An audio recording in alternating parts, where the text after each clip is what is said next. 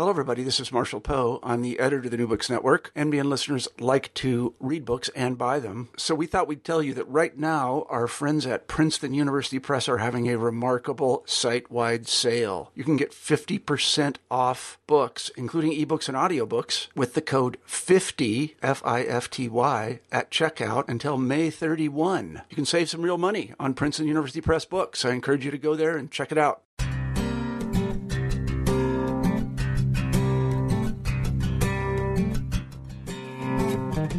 Hello, and welcome to New Books in Biblical Studies. I'm Garrett Brown, the host of the channel. On today's program, I'm speaking with Sarah Rudin about her new translation of Augustine's Confessions, published by the Modern Library in June of 2017.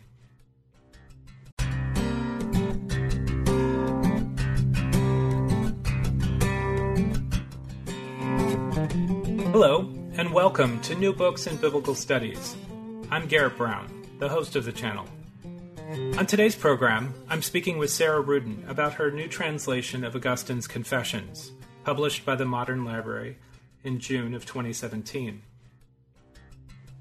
Sarah Rudin was educated at the University of Michigan, Johns Hopkins, and Harvard, from which she graduated with a PhD in classical philology. She has translated 6 books of classical literature and contributed her Aeschylus Orestia to a collection of tragedy in English. Her translation of Augustine's Confessions was her first book-length work of sacred literature. Join me in welcoming Sarah Rudin to the program. Sarah Rudin, welcome back to the program. Thank you. Thanks so much. Well, not too long ago, we spoke about your book about translating the Bible, and that's The Face of the Water. And we talked about your approach and process in rendering Hebrew and Koine Greek into English. But in your new book, a translation of Augustine's Confessions, you're tackling Latin again. Is Latin the classical language that you move in most often? Yeah, I was, in my formal studies of classics, I was really a Latinist. So this is the ancient language I know the best. Okay. And do you have a fondness for Latin over Greek or for other languages? Or, but yeah, I know you've published at least 2 translations from Greek. But how do you think about the differences or the way you approach them? Okay. Well, I have I'm really attached to Latin, and because I learned it. This was the first ancient language I learned. And, I was close to both my professors of Latin as I was studying it at Bowling Green State University from the age of 16. And we learned by spoken Latin, as I was telling you before. So it was quite a human experience for me. I learned Latin by talking to people. So I guess it's my attachment to the language is greater for that reason. But certainly there is stunning literature in Latin, just absolutely gorgeous stuff. And I remember at Harvard, Professor Wendell Clawson getting indignant at this prevailing idea that Greek culture is loftier, Greek culture is superior. Romans are really just soldiers, and jocks, and bureaucrats, and they couldn't have the sublime literary experiences that the Greeks did. And he thought that was nonsense, and I kind of think that's nonsense too. Certainly, if you read Virgil, it's difficult to imagine literature being more beautiful, being more resonant. Mm-hmm. What kinds of literature are you thinking about in specific? Oh, well, I'm thinking about, say, Horace, the Roman poet Horace, and some people think that he's the greatest poet who ever existed. He wrote odes, for example, which are really astonishing pieces of literature. and but they're very difficult to translate. They are hardly read in the modern world because he doesn't have a much topical connection to us. He writes about his upper class patrons. He writes about drinking and dancing and having a good time, and he has patriotic poetry. It's difficult to connect with him emotionally or practically. So his works, his poems, which are just so utterly perfect in form, just amazing documents. They just don't get the attention that they should get, and they're like, I'm wondering whether Jane Austen will suffer the same fate in centuries to come. Here you have an author of just perfect style and balance, of incredible technical skill. Yet, she's writing about each time she's writing about 2 or 3 families in right. provincial England, and why is this so wonderful? And because it's in English, we can tell. Mm-hmm. But you go a couple linguistic removes from her, and people are saying, "Huh, what? What's the big deal?" Mm-hmm.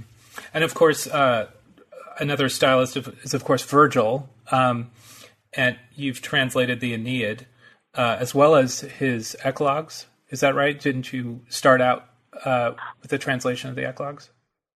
Yes, I translated. It was 3 or 4 eclogues. Anyway, I was very young, and they were never published. That was my undergraduate thesis. Oh, okay. And so were you commissioned by Yale to translate the Aeneid, or how did that come about? Yes, this was a number of years ago. This was my first, I would say, major translation. I got to a place in my career where I would have to translate something that was really very often assigned for classroom use, or I was going to have to find something to do with my life. The economics of publishing are just really difficult. So, yeah, we looked around, and this was what I ended up doing. And it wasn't an obvious choice for me because the Aeneid is a great war poem. I'm a Quaker pacifist. So it didn't seem like this was a congenial project for me, but, I ended up with the most tremendous respect for Virgil. The Aeneid is really a great document. Indeed. And the 2 other things you're known for, the Satyricon and the Golden Ass, both of those probably could be aptly described as ribald. I think one of the things that, there's a lot of humor that's embedded in those work, maybe not so much in Virgil, but how much has that been a part of the challenge of representing the Latin in English? Well, humor is really difficult. Body literature is also very difficult to render. The things date so so readily. Jokes notoriously, date within 5 or 10 years. They are just not funny, or most of them are not funny over long stretches of time. Also, the tastes in body literature change tremendously. We are horribly offended by a great deal that we see in Aristophanes, for example, rape jokes. And I have translated Aristophanes with Lysistrata, and that's tough because he goes against so many of our cherished values, particularly, respect for women, for wives, for mothers in particular. He isn't there. He is just, his mission is against all pieties. So what do you do with this work to make it not just readable for modern American audience, but stageable? And that's really tough. Mm-hmm. But I have had a great deal of fun with My Lysistrata, not so much in writing it, but in sharing it. And first with the Quakers, I gave a reading from it at a Quaker gathering in Africa, and it went over really well because people just liked this idea. Quakers liked this idea of women withholding sex from their husbands until until a war ends, and that's that fable. The basis of this play has endured. People do like that idea. They just find their way around the anachronisms. Staging is always interesting, often hilarious. So let's see. I've only been able to attend, I think, three productions out of 20 or so that have happened. Mm-hmm. And in one of them, this was in Athens, Georgia, and a community theater put on the play, and I happened to be, in the neighborhood, so I was able to attend the play, and my sister, who lives in northern Georgia, came along too, and I was really nervous. My sister is very traditional, very religious, devoted wife and mother. What would she think of this bawdy farce? And she laughed so hard that I thought she would choke. Because they had, one big question that you have to deal with about staging is how do you render these phalluses? These were an ordinary part of the comic stage costume in ancient Athens. So what do you do with them? This is not something usual to have on a stage in modern America. So they had phalluses, which were just like huge stuffed toys, and they were attached to a sort of hydraulic lift. So the actor discreetly presses a button, and the phallus goes up or it goes down, depending on the lines. Oh goodness! And yeah, that's now. I know that some of my readership is traditionally and devoutly religious, and I think that then, for the most part, they've been very open-minded in knowing about my sordid past and accepting that I have translated some really bawdy literature. Mm-hmm. That's excellent. And, yeah. That they understand. Yeah, this is part of our cultural heritage too. Mm-hmm. And they are not deeply offended when I tell them, yes, there are bawdy verses of the Bible. The dirty joke was not unknown to the ancient Jews and to the early Christians.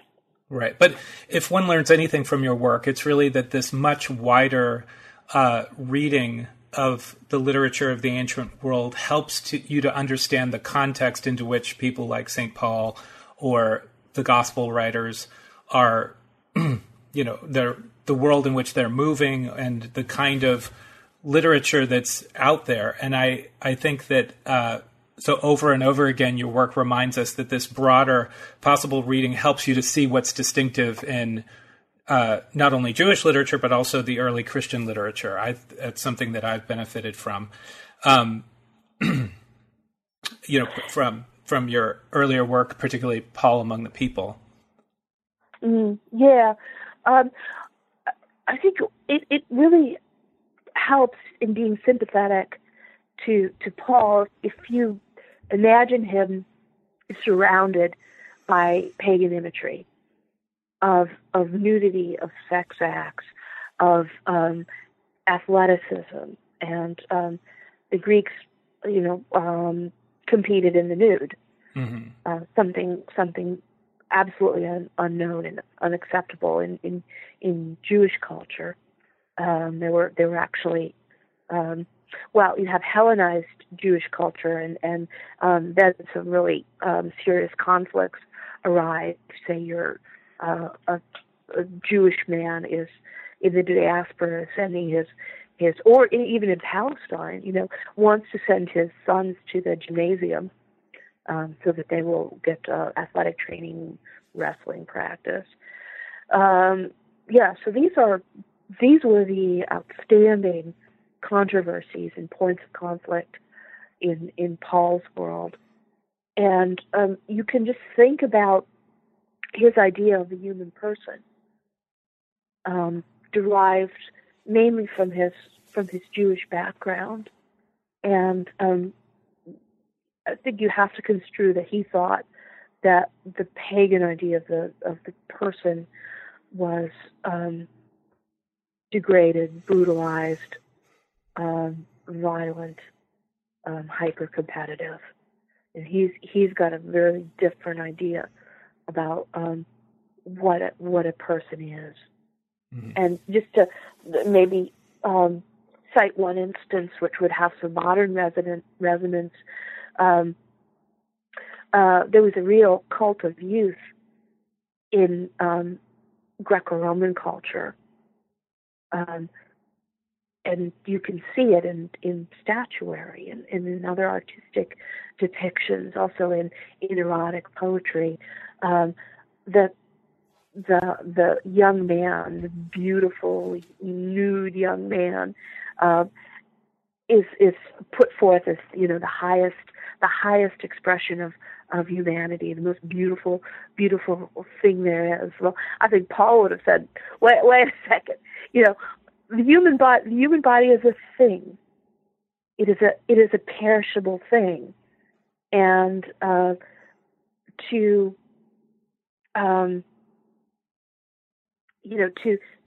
hold it up as the most desirable thing in the world, and to equate it with divinity, because a nude statue is usually associated with divinity. This is highly problematic, I think you would have said. Mm-hmm. Mm-hmm. And I think of our media culture, social media culture, advertising culture, and I think, I really can jive with Paul. That's interesting, and I see the way in which this broader reading, even with some of the body literature, sort of undergirds, your approach and your sensibility to Augustine, as we'll see, especially as he tackles with some of the, his, guilt over past sins, or his sensuousness, or some of the things that he's tempted to idolatry. But just to go back to an earlier point that you made, I love this this rivalry between ancient Greece and ancient Rome. I recently heard an hour-long debate between the historian Mary Beard and the former mayor of London, Boris Johnson, where they each took sides, and it's such great fun. I highly recommend it. But even Augustine himself says that he hated studying Greek, but was infatuated with studying Latin. So, how is it that you perceive, Augustine's own relationship to language that's not Latin, which I understand he was a Latin speaker. Is that right? Yes. Right. So would he actually? Well, that's the consensus. That's the consensus. So, Yeah. So would he have been mainly reading in Latin, or would he also have known Greek literature as well, not in translation? Well, his attitude toward Greek, I think, has a lot to do with his particular circumstances. And he says, he tells us how much he loved Virgil. He really enjoyed the Aeneid, and he said, well, why didn't I like Greek? Because there are fantastical tales in Greek too, and it was because he had to learn Greek in an academic setting. He associates it with getting womped on by the teacher. He associates it with work, and he didn't come to this language naturally. So yeah, he didn't like it as much. I think he plays down how good his Greek was, because in a work called Unchristian Doctrine, he plays the philologist with Greek scripture. So he's talking, for example, about a New Testament passage and different ways you can read it, and how logically you should read it. But he says, of course, we don't get into the scholarly nitty-gritty, or we don't worry about it, because what's important is faith and the church's doctrine. So we don't get all stressed out about the technicalities here. So his Greek was, I think, quite usable, but it wasn't. This is really important. Before a short while before his conversion, he gets hold of certain philosophical works in Latin translation. And they are very exciting to him, and he's able to sort of put some reasoning together that led him toward his so-called conversion, this great moment in the garden when he becomes not a believer, but when he decides to actually dedicate his life to God. He'd been a believer all the time. Anyway, there was something about these translations that he could, there's something about these works that he could access in Latin, but not in Greek. Okay. Yeah. So he wouldn't have had access to the, to the Gospels or the other books of the New Testament in the original languages. It would be through the Vulgate or a Proto-Vulgate. Well, it's very likely that he did have access in Greek. Likely he didn't know a word of Hebrew. That was that's the major difficulty in dealing with his Bible quotations. So that the Old Testament is at 2 removes from him. So he likes to use Latin work that we call the Old Latin. So this is pre-Vulgate. Okay. Yeah, and so Jeremy is, during Augustine's own time, and in actual communication with Augustine occasionally, Jeremy is working on what will become the Vulgate, or the Standard Latin Bible. You have, before this, you have so-called Old Latin versions, and that they're kind of a crummy. They're really not very good. They are translation of the Bible. They would seem to come from the Greek version. They don't show any access that I can see anyway to the Hebrew. But that seems to be Augustine's go-to Bible, right? The so-called Old Latin. Okay. And but he can go to Greek apparently when he wants to, and there are lots of his writings that show that he had some reasonable knowledge of Greek, of the Scripture in Greek. Mm-hmm. Mm-hmm. Yeah. Well, one question I wondered while I was reading through your new translation was how much of the biography of the individual helps or hinders or is necessary in the work of translation? Is a good lexicon actually better than a good biography? How do you approach that? I know you mentioned the recent biography by Robin Fox Lane, and of course the venerable Peter Brown should receive a shout out here. But in some ways, we moderns might be more tempted to biography over the Confessions, but thinking it would provide a more objective account. But how does it factor in the work of translation? Right. Well, I'm trying to do something new in translating this in the Confessions, which is maybe not the very first autobiography. There's some competitors, a couple competitors for that title, but it is at any rate, a very, very early autobiography and foundational, seminal, very important for the way that we consider what biography is, how it should be written. Anyway, this is sort of this is the OK Corral of my work as a translator, because whenever you work as a translator of ancient literature, you've got to be the avatar of this. Try to be the avatar of an author. You got to walk in his shoes. You got to put on his clothes. You have to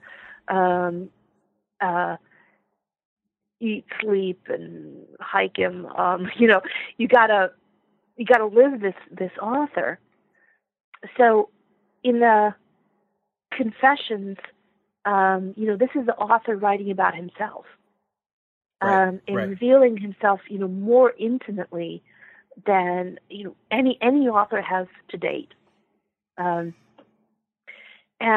so he is, but of course he is putting on a mask himself. He is creating this persona for himself, a highly worked, highly literary persona. There is no, I think the word realism is incredibly inappropriate to use of ancient literature. Right. It is all an artifice. Everything is created. Every sentence is elaborated and shaped to project an idealized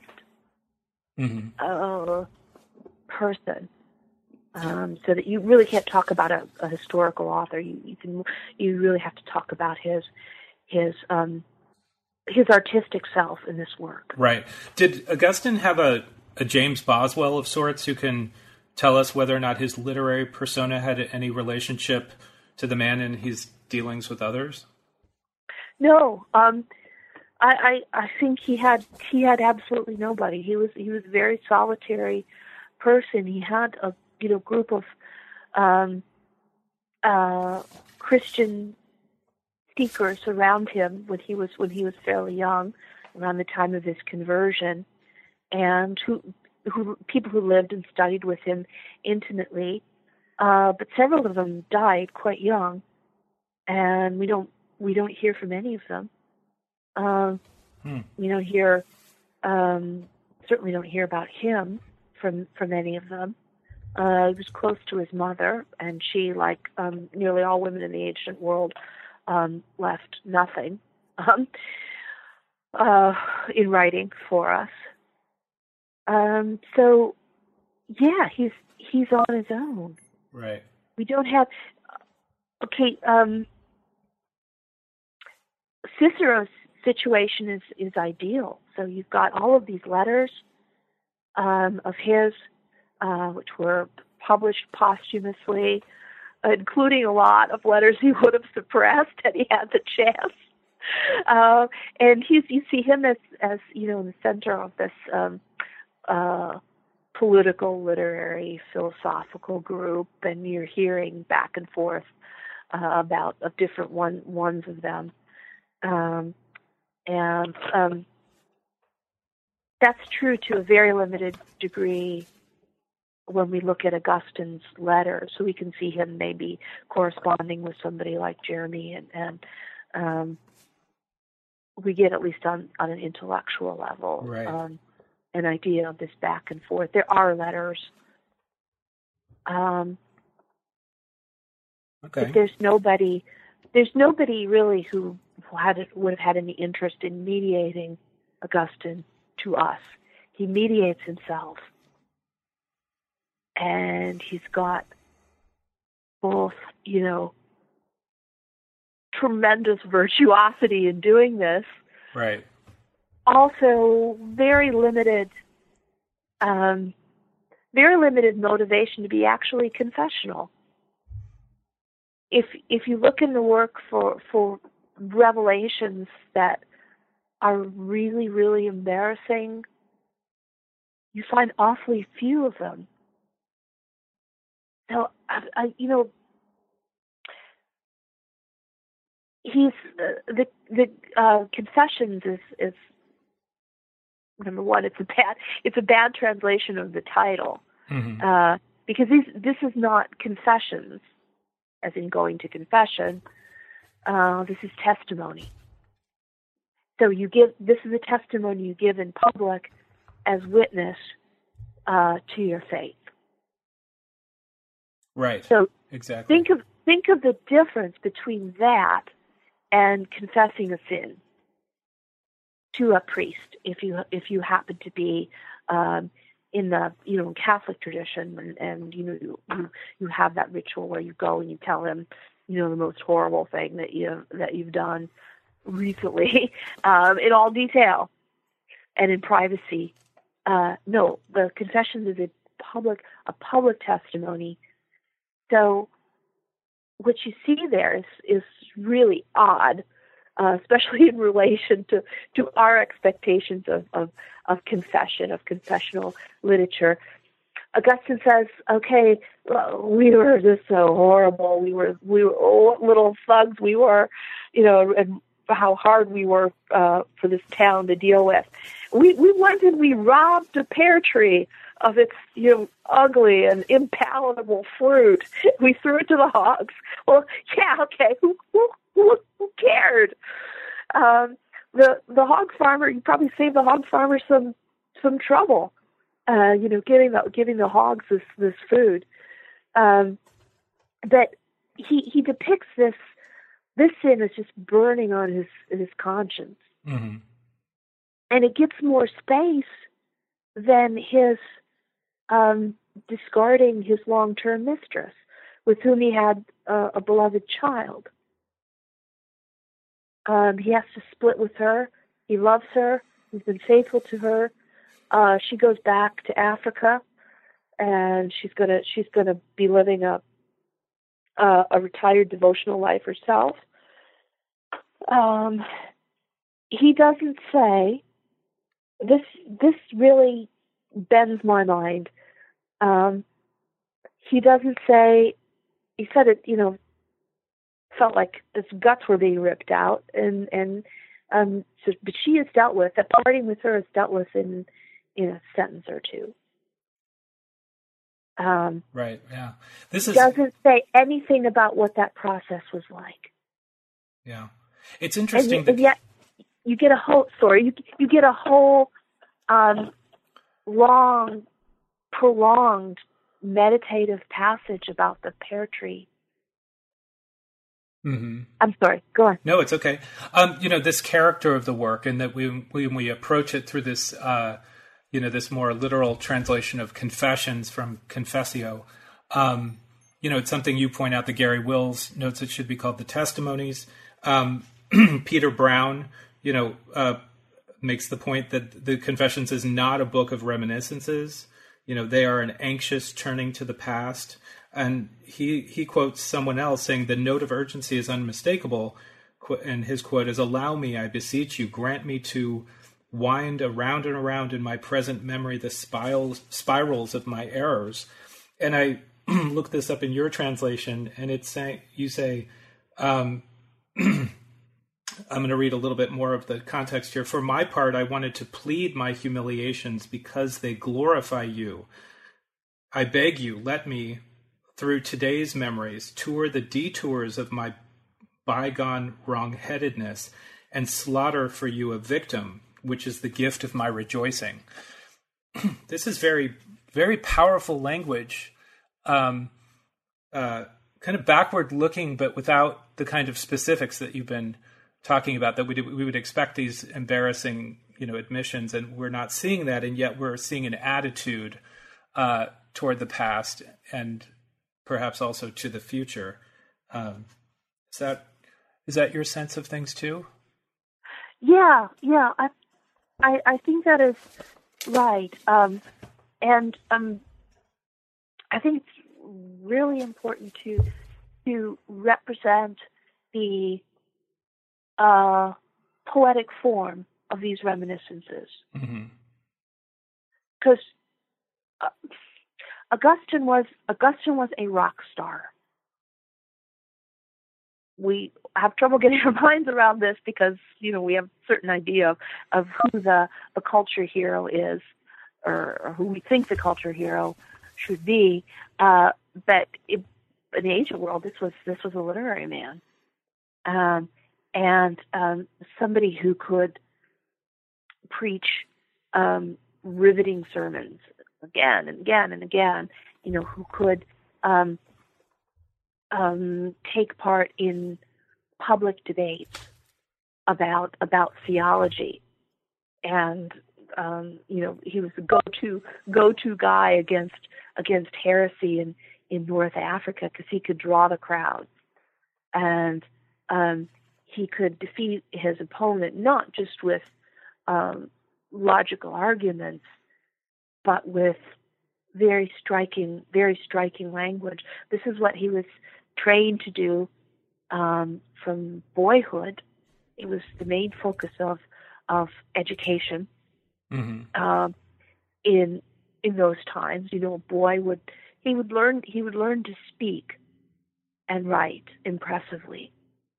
That was pretty much the whole of his education. And Augustine was somebody who rose from the lower middle class, from a very obscure place in the Roman Empire, and got near to the center of power. He was the Rhetor. He was the education director of Milan, which was then the center of the empire, and he could have had he not decided on a life of Christian devotion, he could have had a pretty high-flying administrative career. So he was not, his position was not owing to his piety, his faith, his personal virtue. It was owed to his leadership with words. He could work a crowd like nobody else could. So when he comes to writing his autobiography, the question in the back of his mind, and the question that his fellow clergy had, concerning the use for this work was, well, what is it doing for our cause? Yeah. And that was a fairly shaky cause in that time and place, because I did read in Robin Lane Fox that Donatism, which was not a heresy but a schism, was stronger in North Africa during this period than so-called Catholic, that is mainstream Catholicism. More than the type of Christianity that was sponsored by the Roman state and that was becoming authoritative. Mm-hmm. So They had to. It was like a football game. You know, they had to win the Heisman Trophy of Christian doctrine, or they were going to face being forgotten. Other people were going to determine what Christianity would be for the future, and this was, I mean, the contest with Donatism was just fundamental. If the Donatists had won, our Christianity would be just, I think, unrecognizable. Because the Donatists said that the priests who, during this last climactic persecution, the priests who, were not faithful in hanging on to and defending the scriptures that they had, they didn't turn these books over. Those were the only real Christians. So clerical authority depended on, not on grace, but on conduct. Right. It's fascinating. And I'd like to get back to this question of style, because in some ways it really is what accounts for the popularity of the Confessions over the years, is something that we return to again and again. And there are two quotations I'd like to read. One is from Peter Brown, but then another is from the introduction to your translation. And they both kind of have a nice response to each other. The first is from Peter Brown. Our appreciation of the Confessions has suffered from the fact that they have become a classic. We tend to accept or dismiss them according to our own standards, as if Augustine were still our contemporary. In paying Augustine this compliment, we forget that a late Roman man who first opened the copy of the Confessions would have found them a startling book. Traditional forms of literary expression that he had taken for granted would flow into it only to be transformed beyond recognition. And so the style question, which your book and your introduction and your translation speaks into, is you set out at the beginning that in this work, Augustine usually performs his relationship with God. His account of it is crammed with puns and other wordplay, alliteration, clever allusion, abrupt self-correction, whimsical digression, and self-deprecating rhetorical questions. He even bases figurative language on the feminine gender of certain nouns in Latin and their pronouns, depicting himself as erotically repelled by or attracted to an absent quality or a general situation as if it were a woman. And that sort of nicely summarizes some of these questions of style, which I think really give us a sense of personality, even though maybe there's a lack of autobiography that we expect to find in it, but it is very much part of the voice that comes across on its pages, even over the gap of years. Yeah, he is. It is just really impossible. It's impossible to overstate Augustine's genius. He's like the Da Vinci of his age. He's like the Isaac Newton of literature, because the stuff that he manages to pull off, and the material out of which he fashions this great work, it's mind-boggling. He's got to work with in terms of both style and content, what's really prestigious for him to work with, and what will really impress his readers who have some education, at least, is pagan. It's this highly wrought style. It's pagan literature himself, and you can see echoes of Virgil throughout the Confessions. But he has renounced his education and his early profession as a teacher of rhetoric. He's saying this is useless. This showboating for the law courts, and this is how anybody makes a name for himself. You argue cases in the law courts, and you have there's also this literature that's just for show. You give encomiums to the emperor. There's that kind of thing going on, and he says, it's just worthless, and I've turned my back on it. Well, yeah, but he uses the fundamentals of it for the rest of his life in promoting Christianity. But the thing that he has to work with, and he has to work with very great respect and deference, is the Old Latin Scripture, which is, with all respect, a bag of hammers. As a teenager, he was unimpressed with it. He thought it was clunky. He thought it was silly. He thought it was, he didn't, the content himself didn't impress him.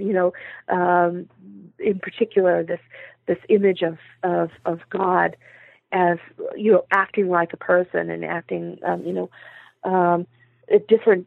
acting differently according to different circumstances, and the Manichaeans got a lot of mileage out of that. This is the dilemma he's in, and this is the circle that he manages to square, the square he manages to circle. This guy, from his boyhood, he loves Latin literature, and he's going to be a literary star, and he does make it, against the odds.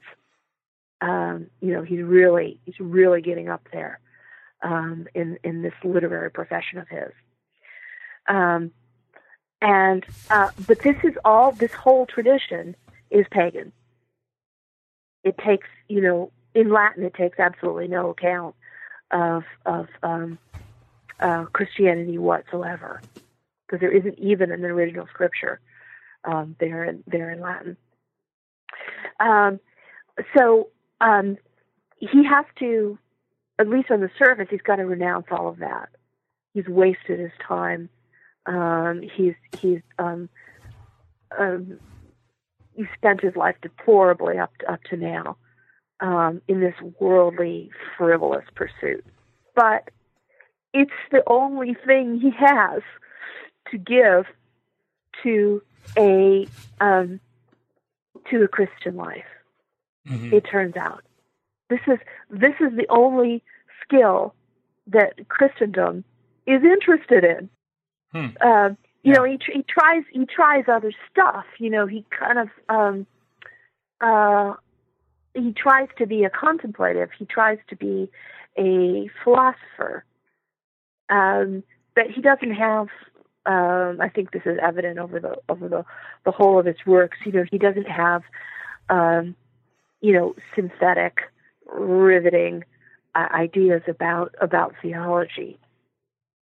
He is, dragged out of his contemplative community because he is the speaker that the church needs, the speaker and the writer that the church needs. Well, let's turn our attention to a specific passage in your translation to see what you're doing, maybe different from what people are familiar with from other translations. One that you mentioned was the encounter with the drunken beggar. What was the episode, and what are you illuminating in your translation here? Okay. This is, book 6, chapter 9. 9 and 10, or is it? Yeah. So 146, I guess. 145, starting on 145, and going on, in the actual on 146. We meet this beggar. Yes. So what happens? Okay. Should I read some of this? Sure, absolutely. To the friends who were with me, I moaned in speaking of the many sufferings of our own insanity. In all our kinds of effort, like the effort straining me so badly now, when my longing sharply prodded me to drag along a load of my own unhappiness that was heaped up higher with the exhaustion of dragging it, We didn't want anything but to reach a state of carefree enjoyment. That beggar had beaten us to it, and perhaps we were never going to arrive. Toward what he'd achieved already, which was evidently the enjoyment of a strictly time-bound happiness, with just a tiny handful of small change he'd panhandled, I was taking a woefully winding course, advancing myself by paths that circled back on themselves. He didn't have true joy, but I, with all my bids for advancement, was in quest of something much less real. He was enjoying himself, no doubt about it, while I was in distress. He was carefree, while I was shaking in my shoes. And if anybody had asked me whether I preferred dancing for joy or feeling terrified, I would have answered dancing for joy. If, on the other hand, someone had asked me whether I preferred to be a person like him or a person such as I was then, I would have chosen to be myself with all the worries and fears that overwhelmed me. So, there's something in Latin called in late Latin called the pointed style. Uh-huh. And so you have lots of antithesis, lots of little cute riffs. So you take one idea and you just go to kind of spin it out endlessly and endlessly. And he is doing this concerning the beggar. So he's a man that he sees in the street who seems to epitomize for himself, epitomize for Augustine the ridiculousness of his situation. This homeless guy, this bum is happier than he is. Yeah, and then you go on page 147 to emphasize. I love this paragraph. Would you read the one that starts? It does make a difference. It does make a difference where someone gets his joy. I know, and the joy of faithful hope is incomparably far from that fatuous ambition of mine. But even at the time, that beggar was far ahead of me, hardly surprising as he was happier, not only in that he was flooded with cheerfulness, whereas I had anxieties tearing at my insides. Through a few polite words of well-wishing, he'd obtained his wine, while with my lying, I was still seeking swollen-headed self-delusion. So lots of alliteration there. Yes. Mm-hmm. Yeah. Again, now you see how self-deconstructing mm-hmm. this discourse is. It's amazing. You know, he is the reason that the sight of the beggar has upset him so much. You know, in his account, is that he was rehearsing or frantically composing an encomium to the emperor. So this was a big chance for him. He was gonna be praising to the sky mendaciously this secular autocrat. This is going to be his big break, but only if he didn't blow it. He had to give a perfect speech. So he's going nuts about this, and then he sees this beggar who, according to him, doesn't have a care in the world. So he expresses this height of frustration. Here I am. I've got all these opportunities and all these hopes, and I wouldn't really want to be this guy. Want to be me, but yet it's agony to be me, to be a Retter. And so this is a significant moment, and a few more moments like this, and he is in the garden, and he is dedicating himself to a Christian life, giving up rhetoric. But he tells the whole story in very elaborate rhetoric. Mm-hmm. There is nothing monastic. There is nothing plain. There is nothing clerical about the style of the story. So he gives up rhetoric and he keeps it. Right. He talks about that earlier. in book one, where he really is bowled over by the rhetoric of, like on page 29, he talks about his early influences, and he said the men who were set before me to imitate were devastated if scolded for divulging with some foreign impropriety in pronunciation or mistaken grammar any innocent action of theirs, but if they told their lustful indulgences faultlessly with pure and flowing diction, eloquently and elaborately, they would preen with the flattery accorded them. So it's all this attention to form, and yet without any reference to the moral content. I found that striking, and also a kind of reflection of our own modern situation, looking at a lot of modern literature, looking at the dominance of form versus content.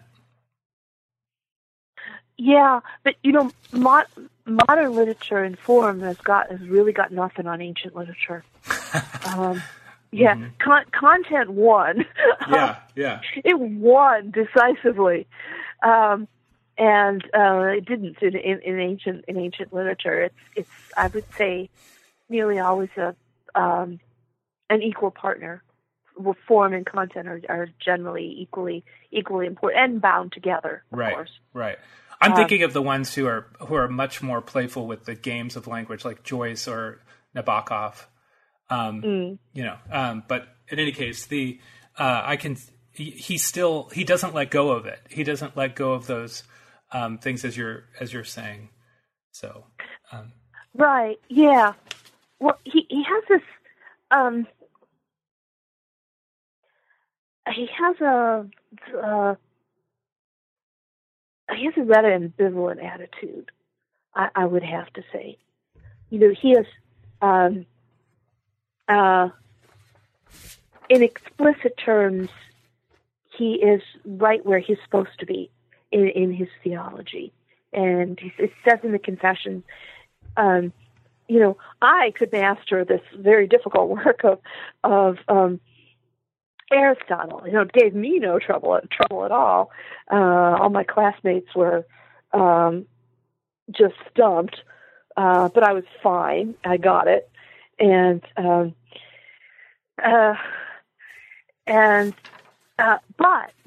he just keeps coming back to that. It was worthless. All my virtuosity was worth nothing, and it's actually better to be a little guy, one of the little people of the church, who know nothing. Yeah. But they are faithful, and they accept the church's doctrine as it's given to them. Mm-hmm. They get they don't have the temptation to explore or to get prideful, to get puffed up with their learning. So I was way worse off. It took me so much longer, and it was so much more dangerous for me because I thought I knew things, and I thought I was just really good at things and could argue away. So it's better to know nothing. But, and this is what doesn't get said, but it's plain on every page. But, once you know something, once you have these skills, you can't go back. You can't unknow what you know. Yeah. You can't undo the style that you've worked full time to develop over 20 years or so. Mm-hmm. Well, I certainly wish we had more time to explore some of the other passages that you so beautifully render in English, especially the whole episode with Monica's death. But at the end of our program, we traditionally ask, what is it that you're working on now? Oh, well, I am working on a new translation of the Gospel. So that's probably going to take me a couple years now. Okay. But I am already at that with very great excitement, and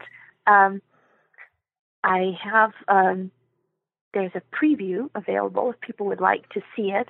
If you go to sararudin.com on the internet, there's a section on my website called Gospels Translation Preview, and I talk about a passage in Mark, the passage in which Jesus meets the Syro-Phoenician woman, and he ends up, it looks like, insulting her. He says, "Your people are dogs, and I'm here to feed the children." And she replies, "Well, even the dogs, get to eat what the scraps under the table." And what to me is particularly interesting about this passage is it doesn't say dogs. It says little doggies. Yeah. Uh-huh. It's a word. Mm-hmm. It doesn't mean puppies. It doesn't mean simply small dogs. It means little doggy poos. It's a word from comedy. It's a word from quite lowly literature, and it's slangy and very likely funny. And that's the word that he throws at her. She throws it back at him, and he seems to be delighted. And he immediately grants her daughter a hearing. It changes the whole tone of the passage. Mm-hmm. It goes from, the standard translations show him being insulting. He sounds more teasing in a correct translation, and she goes right along with him.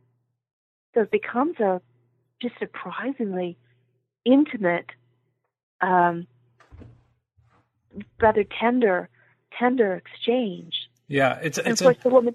Oh, go on. Sorry. Oh, it's just one of these things that I think really the humor of Jesus is often flattened out in a number of the committee translations, and we just miss it because some of it is sarcasm or this kind of back and forth banter, and it's underappreciated, I think. Yeah, I really have to deplore, so I understand the caution of translators who, looking at a word like, kunaria, little doggies, say, well, I just can't make Jesus say little doggies. I've got your word flattened out. Your term for this is, I think, exactly right. They have the, translators have the best motivations, and they are being respectful. But what they do in the end is they take the personality and the emotion and the drama out of sacred literature. Mm-hmm. And that sacred literature does not gain by that. Yeah. It just doesn't. It doesn't, yeah. Well, I for one, very much look forward to your forthcoming translation. But in the meantime, I recommend to our listeners Augustine's Confessions, available from Modern Library in June of 2017. So thank you, Sarah, for your time, and perhaps we'll have you back on when the translation comes out. Thank you. Thank you so much. This has been lovely.